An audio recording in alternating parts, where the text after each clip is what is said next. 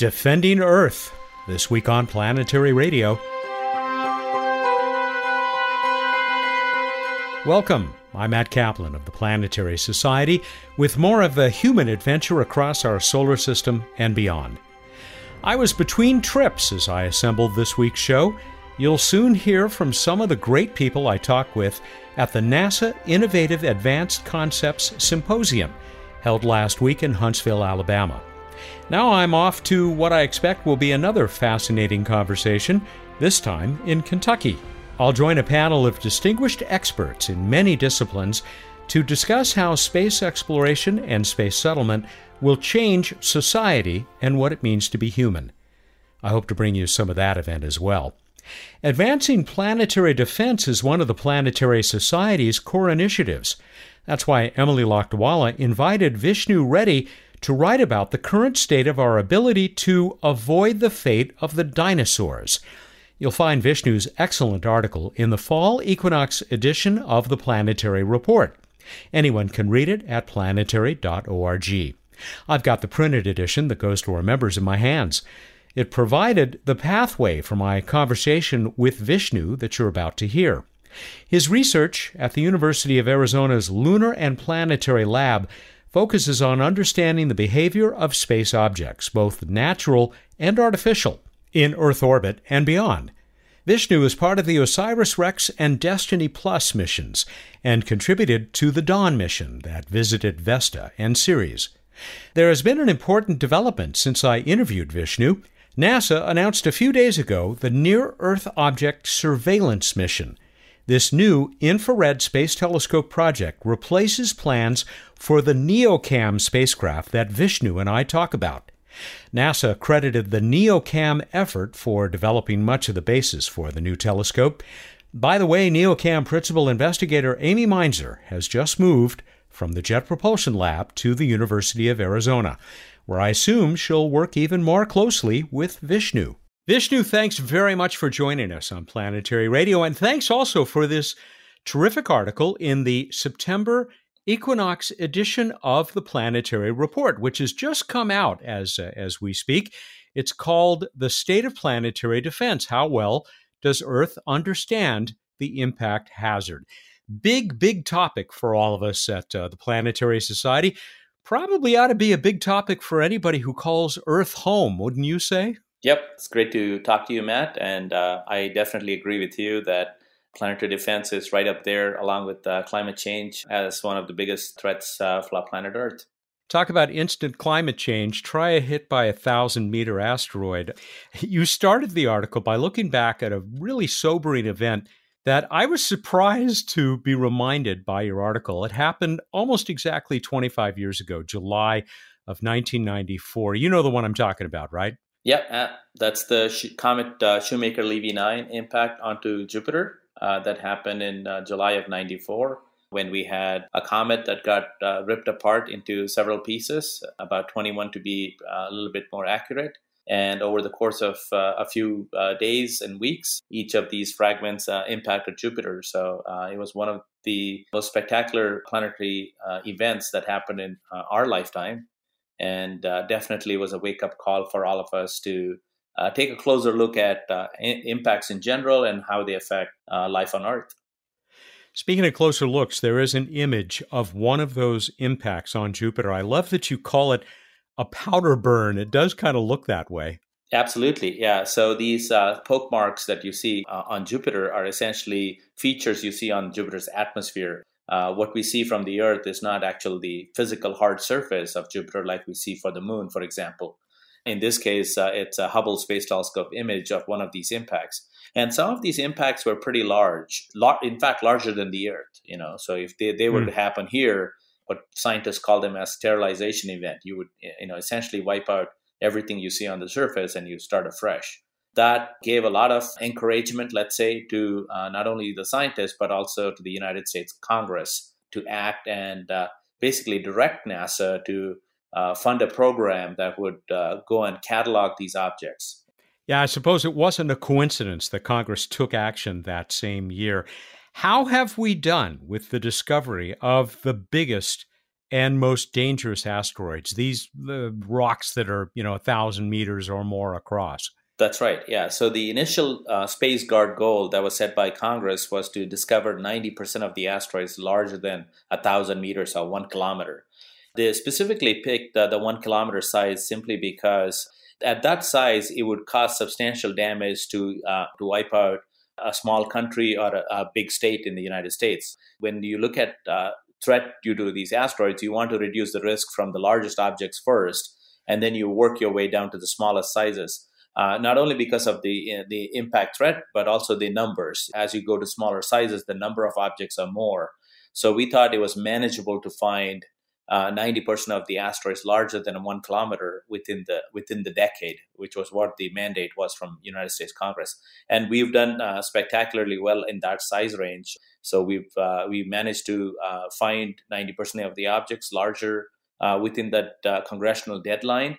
And the Congress came back with the new deadline, which we are still working on right now. There is a terrific infographic in the article that goes through 4 classes of asteroids by size. And we've talked about the biggest now, these 1,000-meter plus guys. How about the smaller ones, starting at about 3 meters or maybe 10 feet across? Awful lot of those. How many have we discovered? Very, very few. And the reason why we've discovered few of them is because we don't see them unless they're really, really close to the Earth. This happens a few times a month. And the reason why it happens a few times a month is when the moon is out of the sky, the asteroid surveys that are based on the Earth basically try and search the sky for these small objects. And anytime they come close, they would actually try and find these objects. The problem with that is that when you find an object, you have to track it long enough for it to have a relatively precise orbit so we can actually catalog it. We can give it some kind of a designation. So in case it comes back, we can identify it back to the known object and also probably try and recover the object when it's due the next time around. Given that these objects are so small, the observing windows, in other words, how long you can observe from the Earth at a given time, especially when it's discovered, is too short to get a precise orbit. And so we find these objects, but we cannot track them long enough to keep them in our catalog. So we tend to lose them. That's a big limitation. Most of these objects, even if they were to impact the Earth, burn up harmlessly in the atmosphere, or they make it to the ground as small meteorites. So the threat is not very big from these small objects, especially in that meter class size range. I like how you say that for the most part, they worry some people and entertain others. I hope I'm in the entertained by category. Let's go one step up. At least as this infographic describes them. Begins with these rocks or asteroids that are maybe 30 meters across, ranging up to maybe 100 meters or so. Do I have that right? And Yep. Do these worry you more so? Yeah, absolutely. And the reason why is that the congressional mandate that we are currently working on right now is to discover 90% of the objects larger than 140 meters within the decade since we fulfilled the Space Guard goal, which was in 2005. As you can see, we're pretty fast approaching that deadline, which is going to happen next year. And we are not even a third of our way to fulfilling that goal of finding these 90% of these asteroids larger than 140 meters, which are significantly larger than those in the 100 to 30 meter range that we're talking about in that infographic you have there. The challenge, even with larger objects, is that we simply don't have the assets on the Earth that are capable of finding these things. A lot of them do not have the geometries for finding these objects. And also there are numerous of them. In the 100 to 330 meter range, we have order of magnitude more objects than we have in the 1 kilometer range. Mm. And so finding these objects and tracking them, again, these are equally numerous and relatively hard to track, just like the really small ones we talked about before, like 3 meter size. But these can actually cause damage, unlike the 3 meter one that could burn up harmlessly in the atmosphere. The entertainment value goes away when you get to 30 meter size. Let's say that. What kind of damage are we talking about? If, let's say, a 140 meter meteorite, unluckily maybe one made of metal, nickel, one of these nickel iron fellows, were to come down on a populated area? So significant amount of damage. Again, especially if it's a metallic object, if it makes it to the ground, our closest and best analog we have is right here in my home state of Arizona. It's a meteor crater, and that was Yeah. a 50 meter object, third of the size of the 140 meter we're talking about. And you could see the damage it has caused. It has left a large crater, which is significantly larger than the 50 meters of the impactor size. The crater itself is almost a mile across. That gives you the kind of scale, and this happened relatively in a unpopulated area. It's not something you worry about every day, but the impact threat itself is very stochastic. So we cannot accurately predict, saying like, oh, this happens only once in 1,000 years, so we shouldn't really be worried about it. It could happen tomorrow, or it could happen next week, or it could happen in 2,000 years. So the stochastic nature of it is what we focus on and why we try to find these objects ahead of time. So we want to rule out, say, the threat due to these asteroids in the next 100 years. That's probability for you too, right? Yep. And I've been there. I've been to Meteor Crater, and I have to say, a lot of people have seen pictures of it, but it's kind of like the Grand Canyon. Pictures don't do it justice when you are standing on the rim of that monstrous crater and just imagining the kind of explosive effects that must have reached for many, many, many miles or kilometers around it when that impact took place. Absolutely. Yeah. And we're very glad that we were not around at that time. Oh, yeah. So let's go on to the third group, the ones that are maybe 140 to about 1,000 meters, since we've already talked about the even bigger ones.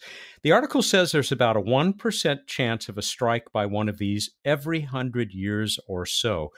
I don't like those odds either.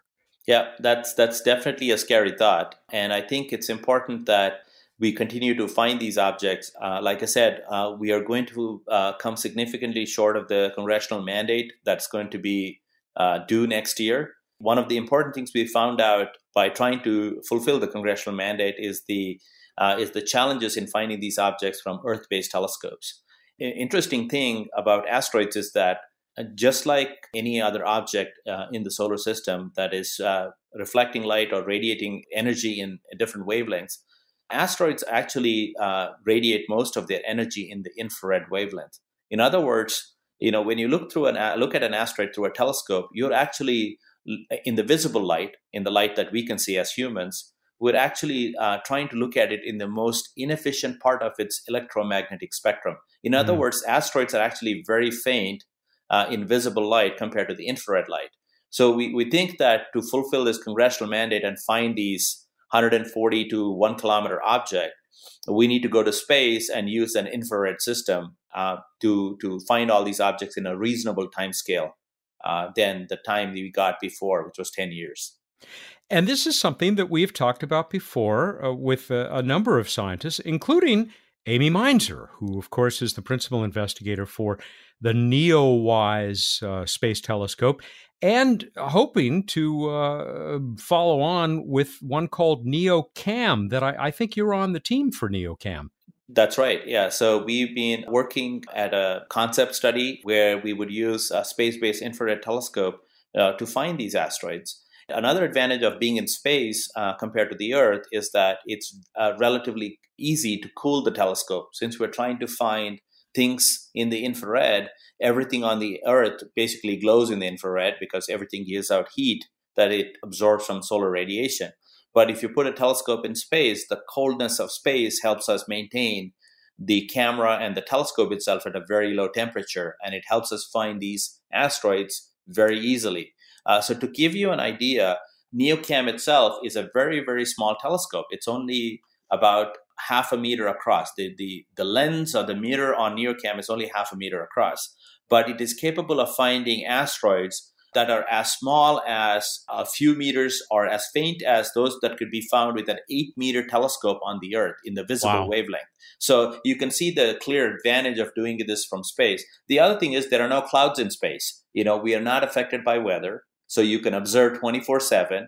And you can also look pretty close to the sun. Unlike on the Earth, it's really hard to look close to the sun because you're looking closer to the horizon where all the pollution and the atmospheric effects are pronounced. But in the case of NEOCAM is that it is in a particular orbit that can actually point relatively close to the sun and find those asteroids that could potentially come from a point in the sky that we traditionally don't scan from the Earth. I hope you know that we are big advocates of the NeoCam proposal or project at the Planetary Society. What's your role in that mission at this point? Thank you very much again, for supporting NeoCam or any space-based infrared concept for that matter. So my particular role is something we talked about before. When you find an asteroid, the most important thing is not finding it, but continuing to observe the asteroid so that you can get more observations. Once you get more observations, then you can claim the discovery that you have discovered the object because you have a precise enough orbit. So my job on NeoCam is to do exactly that. So I lead a working group called the Follow-Up Working Group.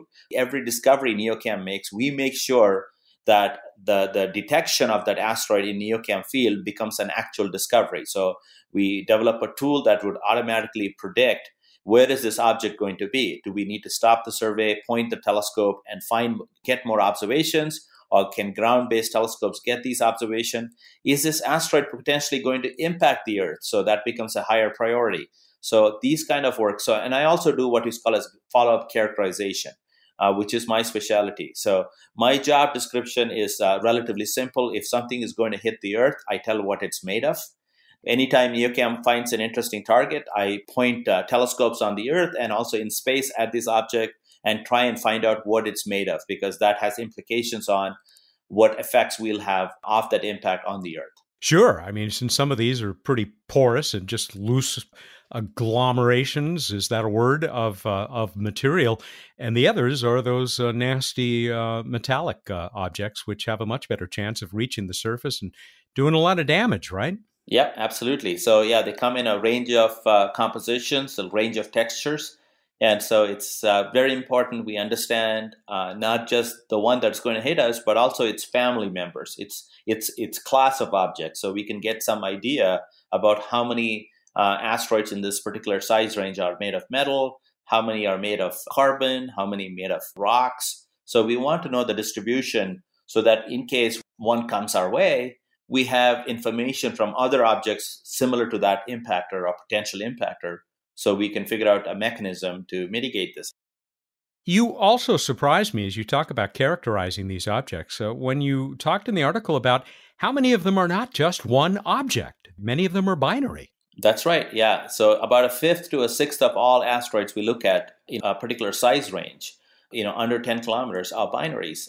That's very important because when you have an impactor coming your way, there's 1 in 5 chance or 1 in 6 chance that this could be a double object. And we have evidence for this, not only on the Earth, but also on the Moon, where we see pairs of craters that have been formed at the same time. So we believe that binary asteroids have impacted the Moon and also the Earth in the past. One of my, let's say, skill sets is to corral the scientists into doing big projects.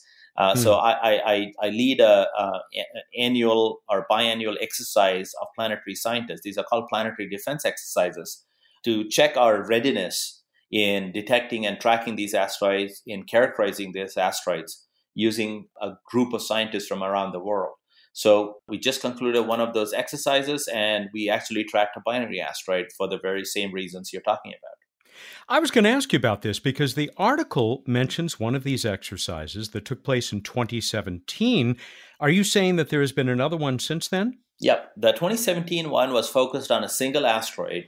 That asteroid was about the size of the asteroid that hit Russia in 2015, the Chelyabinsk. The Chelyabinsk, right. That's right, yeah, on Valentine's Day. We focused on a small object at that time, and that was the TC4 campaign, where we basically this asteroid was discovered in 2012, but the orbit was poor enough that we didn't get enough observations because it was small. It was kind of uncertain in the sky where it would be in the time it would come close to the Earth a few years later. So we acted as if this is a new asteroid we're going to discover. And we tracked this asteroid, and it was a eye-opening exercise because not only were we found our strengths, but we also found areas where we needed to improve. The follow-up onto that exercise is the KW4 campaign, where we focused on tracking a larger kilometer-ish size binary asteroid, which we just concluded, and we're currently writing up the lessons learned from this particular exercise. I hope that that's something we'll also be able to learn about when you're ready to release those findings about this exercise.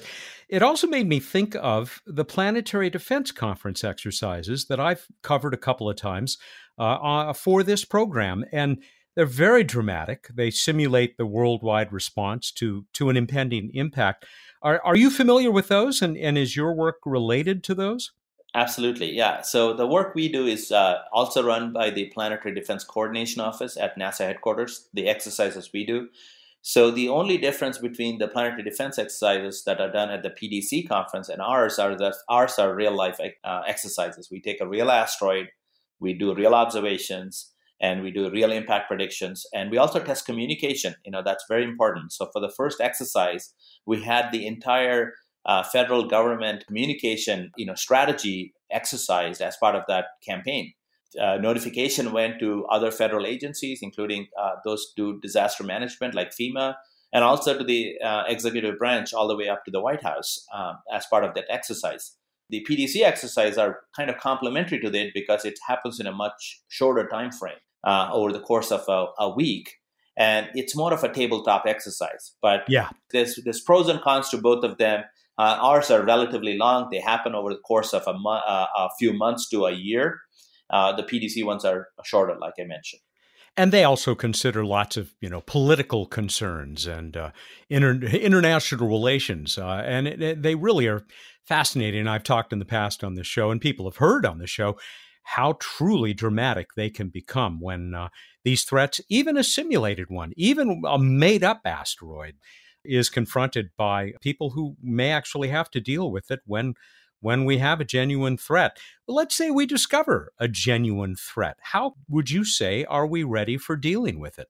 It depends on the size of the object and how much time we have. So the size of the object, like we talked about before, dictates the kind of impacts we would have on the Earth. So if it's a harmless small asteroid, it'll be a good entertainment value. You can just go, watch a big meteor come through.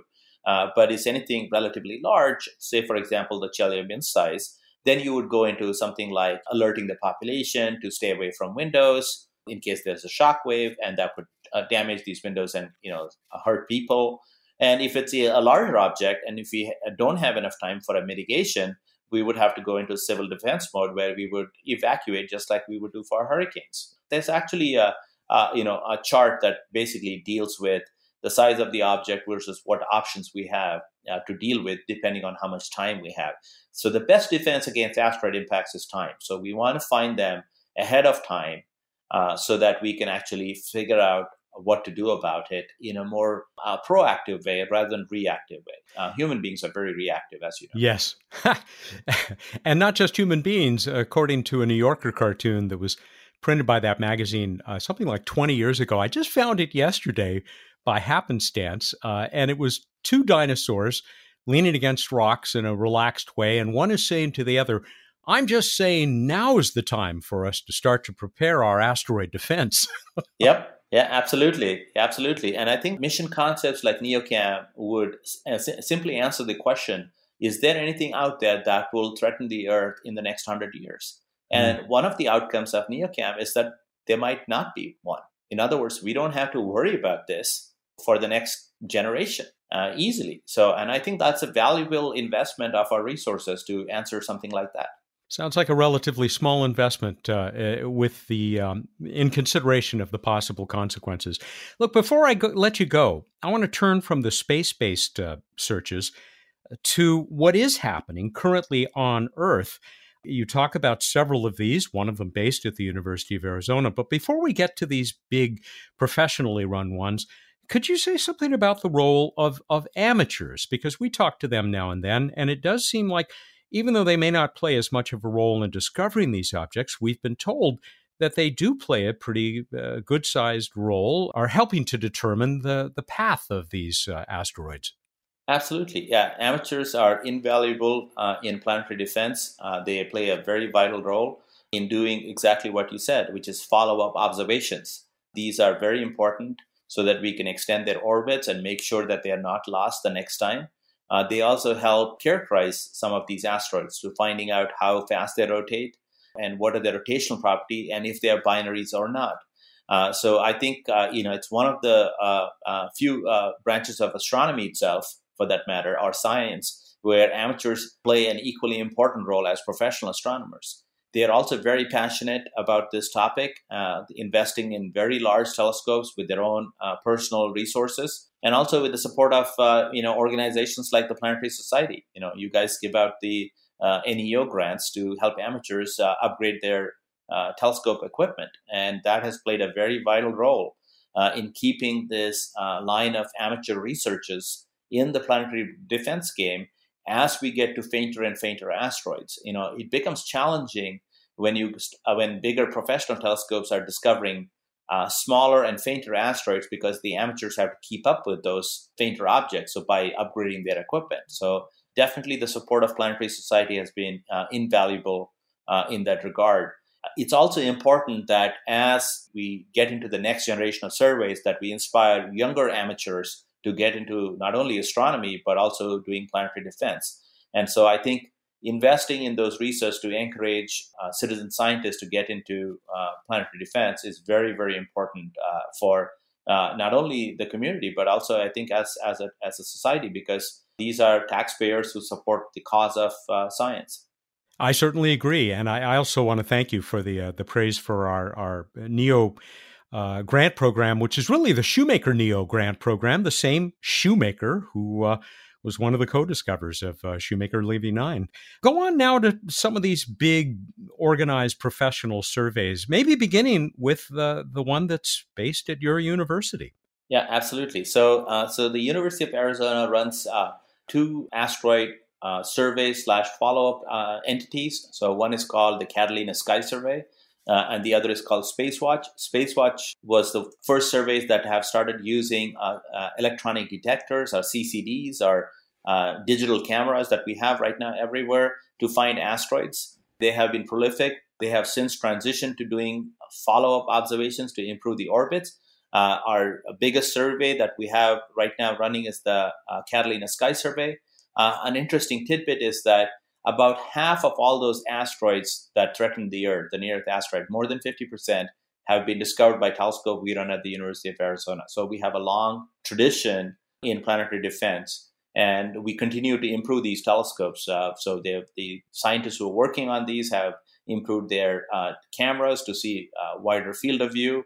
And we've also discovered 3 of the 4 asteroids that have gone on to impact the Earth from Catalina Sky Survey. The 4th one was discovered by telescopes in Hawaii. Transitioning to Hawaii, that's the home to 2 more asteroid surveys. The University of Hawaii runs the Pan-STAR survey on the mountain of Haleakala on the island of Maui, and also the Atlas telescopes, which is also located in Hawaii itself. Both of these have different, let's say, target objects. Pan-STAR tends to go fainter because they have larger telescopes. They don't cover as much as sky as Atlas. Atlas goes very wide and shallow and tends to find those asteroids that are potentially going to come very close to the Earth in the next week or two.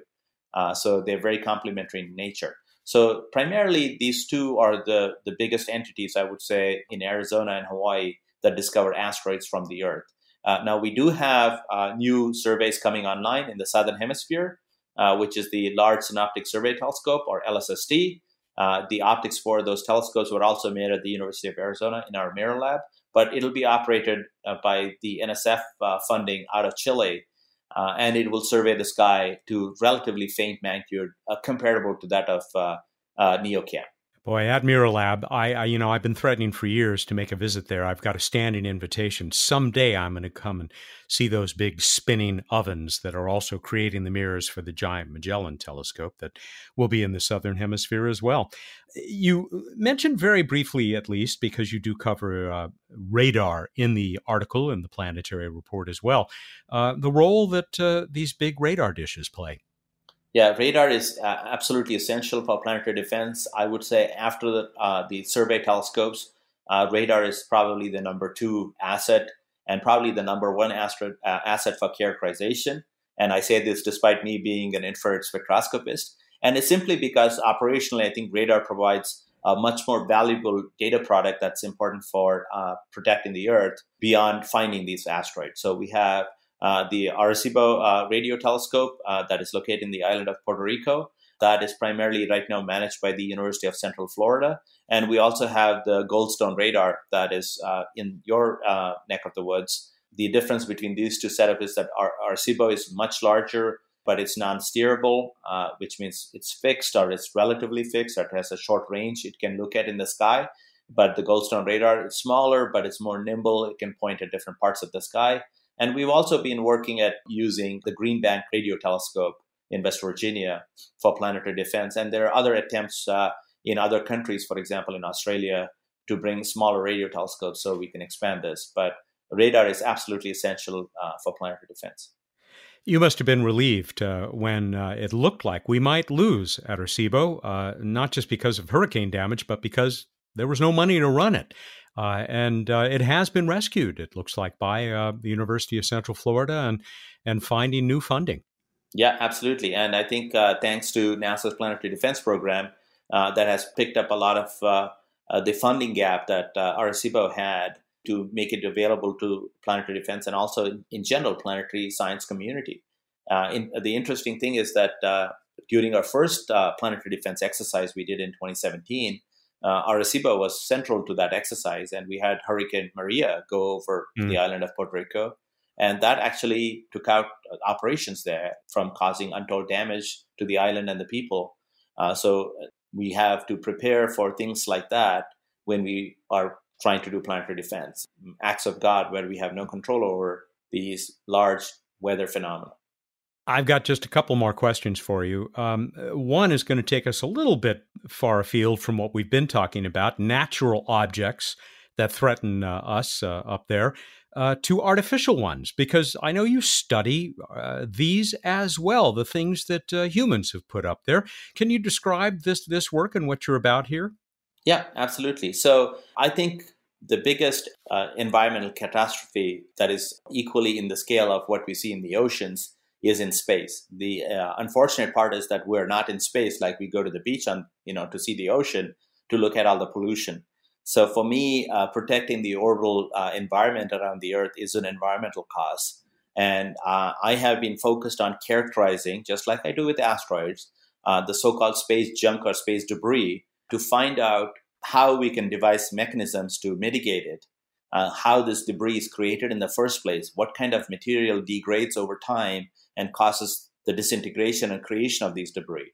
So we use the same exact techniques we would use, although not with the NASA IRTF, which I use for asteroids, but other telescope we have at the university to characterize space debris so we can figure out a way to keep it as a sustainable resource for future generations.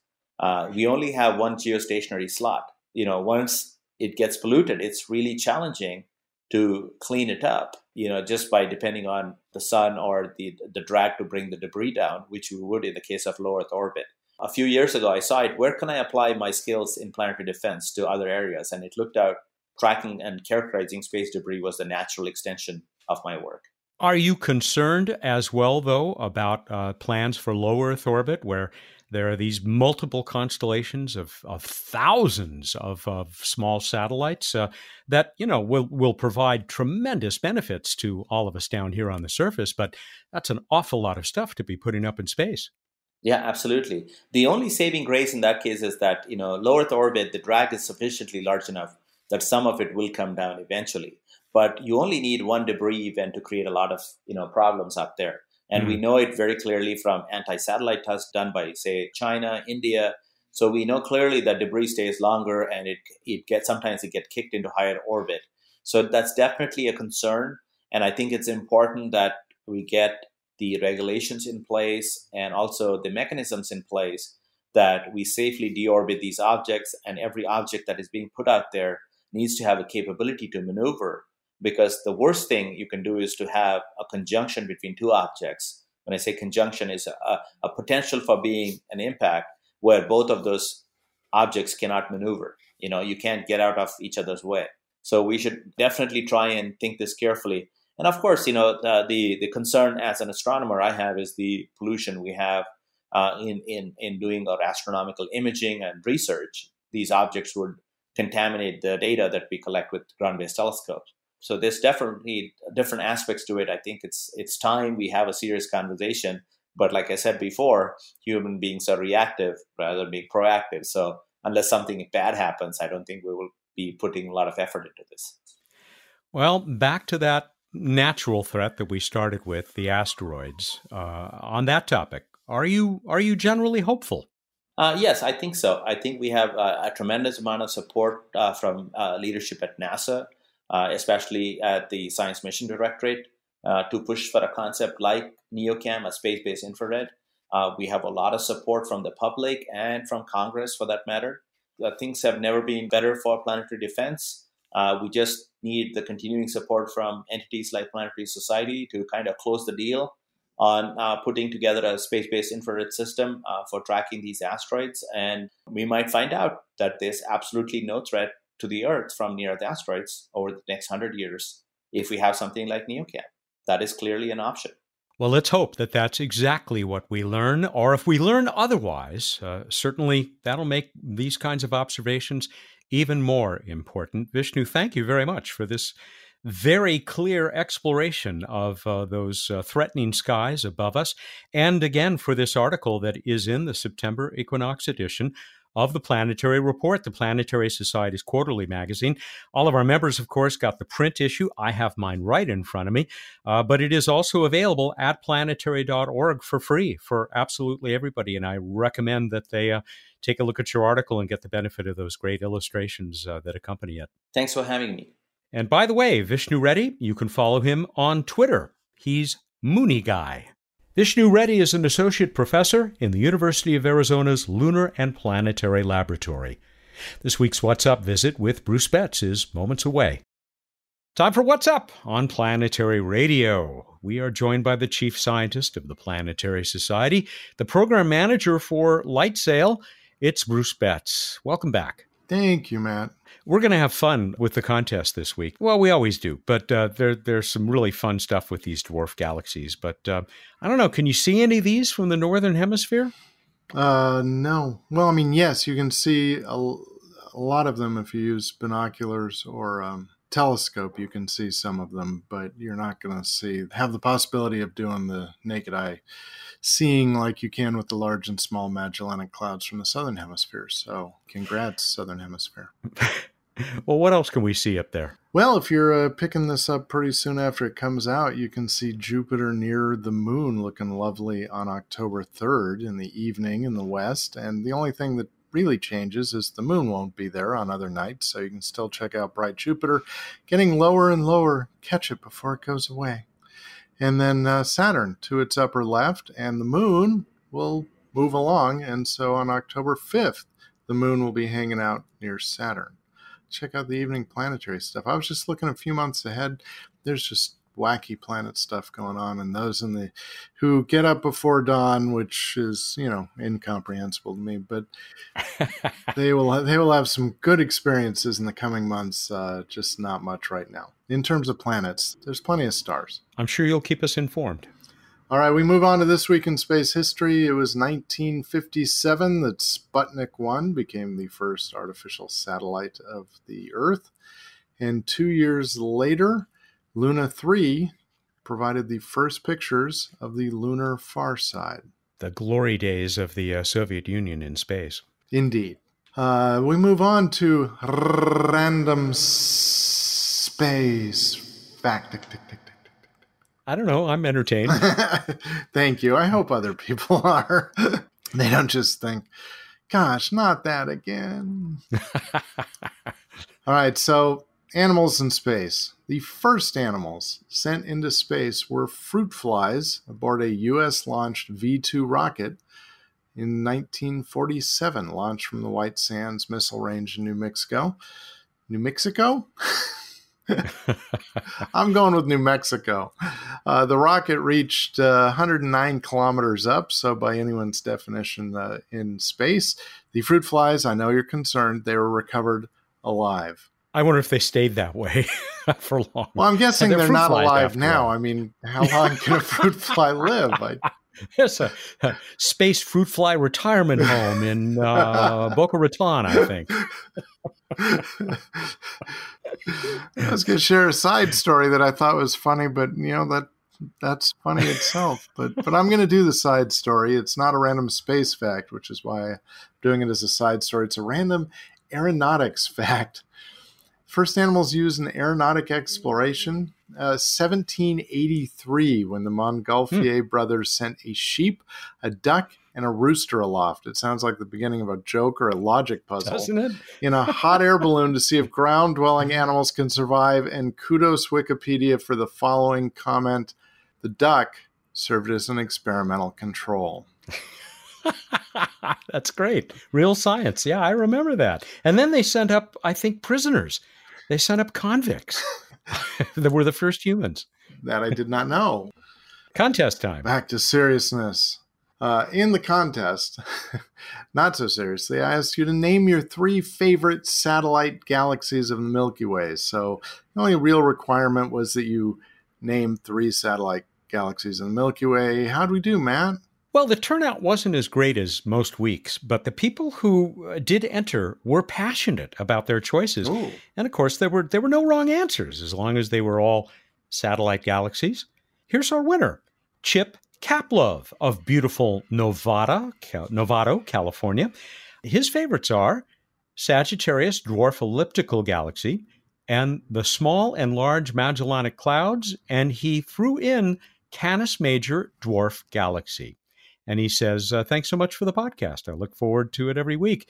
Chip, congrats. You're going to get a Planetary Radio t-shirt. You'll have to tell us what size you want, and a 200-point itelescope.net astronomy account. Did you hear anything else? Yeah, we sure did. Last week's winner, Jordan Ticknan in Pasadena, right here at home. Buddhis, how do you pronounce it? Buddhis won. Well, I'm terrible at these space pronunciations, as people know. I was taught Boötes, but I'm pretty sure that's wrong. Buddhis, Boötes, Boötes. I prefer Boötes. To adopt your pronunciation, if I can approximate it, Boötes won, Horologium won, and Fornax Dwarf Spheroidal. We got those from Jordan because he says they're the funniest. Laura Weller in the UK. My favorite satellite galaxies are Draco, Pegasus, and Hercules, as I have a pet, mostly cats, named after each of these. The current cat is named Drogo, which would have to be my favorite name for a new satellite galaxy. So we'll file that with the IAU, okay, Laura? Darren Ritchie, also a recent winner, Renton, up in the state of Washington, the Large and Small Magellanic Clouds, and the Sagittarius Dwarf. But this is really why I'm reading it. He said, if we end up in one big, happy galaxy after the big smash-up in 3 to 4 billion years, he thinks it should be called the Milk and Drama Gelatarius Galaxy. And then Triangulum will be one of our satellites. Finally, our poet laureate, Dave Fairchild. I really think he did a wonderful job. Coma Berenices is a galaxy so small, just 3,700 times as bright as our star Sol. And then I'll take Triangulum with just 1,000 suns. You barely start to counting them, and suddenly you're done. And last is Sagittarius, a dwarf spheroidal bunch. And shortly it is going to be the Milky Way's next lunch. Impressive. He throws in, my fourth would have to be the one that Elon Musk missed the boat on. Instead of launching a Tesla Roadster, he should have launched a 1959 Ford Galaxy. Very clever. Thank you, Dave. All right. This is simple if you're paying attention to lunar exploration, and not as much if you're not. As of September 2019, what spacecraft are active on the moon's surface? Go to planetary.org/radio contest. Wow. You have until the 9th, that would be Wednesday, October 9th, at 8 a.m. Pacific time to get us the answer for this one. You might win yourself. We'll give away another t-shirt, another Planetary Radio t-shirt. It's gorgeous. And a 200-point itelescope.net account for $200 worth of time on that international network of telescopes operated by a nonprofit down under. I should say the key word is active, so things just lying around on the surface, not actually communicating, don't count. All right, everybody, go out there, look up in the night sky, and think about beach balls. Thank you, and good night. Beach balls in space. That would be the Echo satellites, I think. Look it up. He's Bruce Betts, the chief scientist of the Planetary Society, who joins us every week here for What's Up. Planetary Radio is produced by the Planetary Society in Pasadena, California, and is made possible by its watchful members. You can join our fight to protect Earth from angry space rocks. Learn how at planetary.org/membership. Mark Hilverda is our associate producer. Josh Doyle composed our theme, which was arranged and performed by Peter Schlosser. I'm Matt Kaplan at Astra.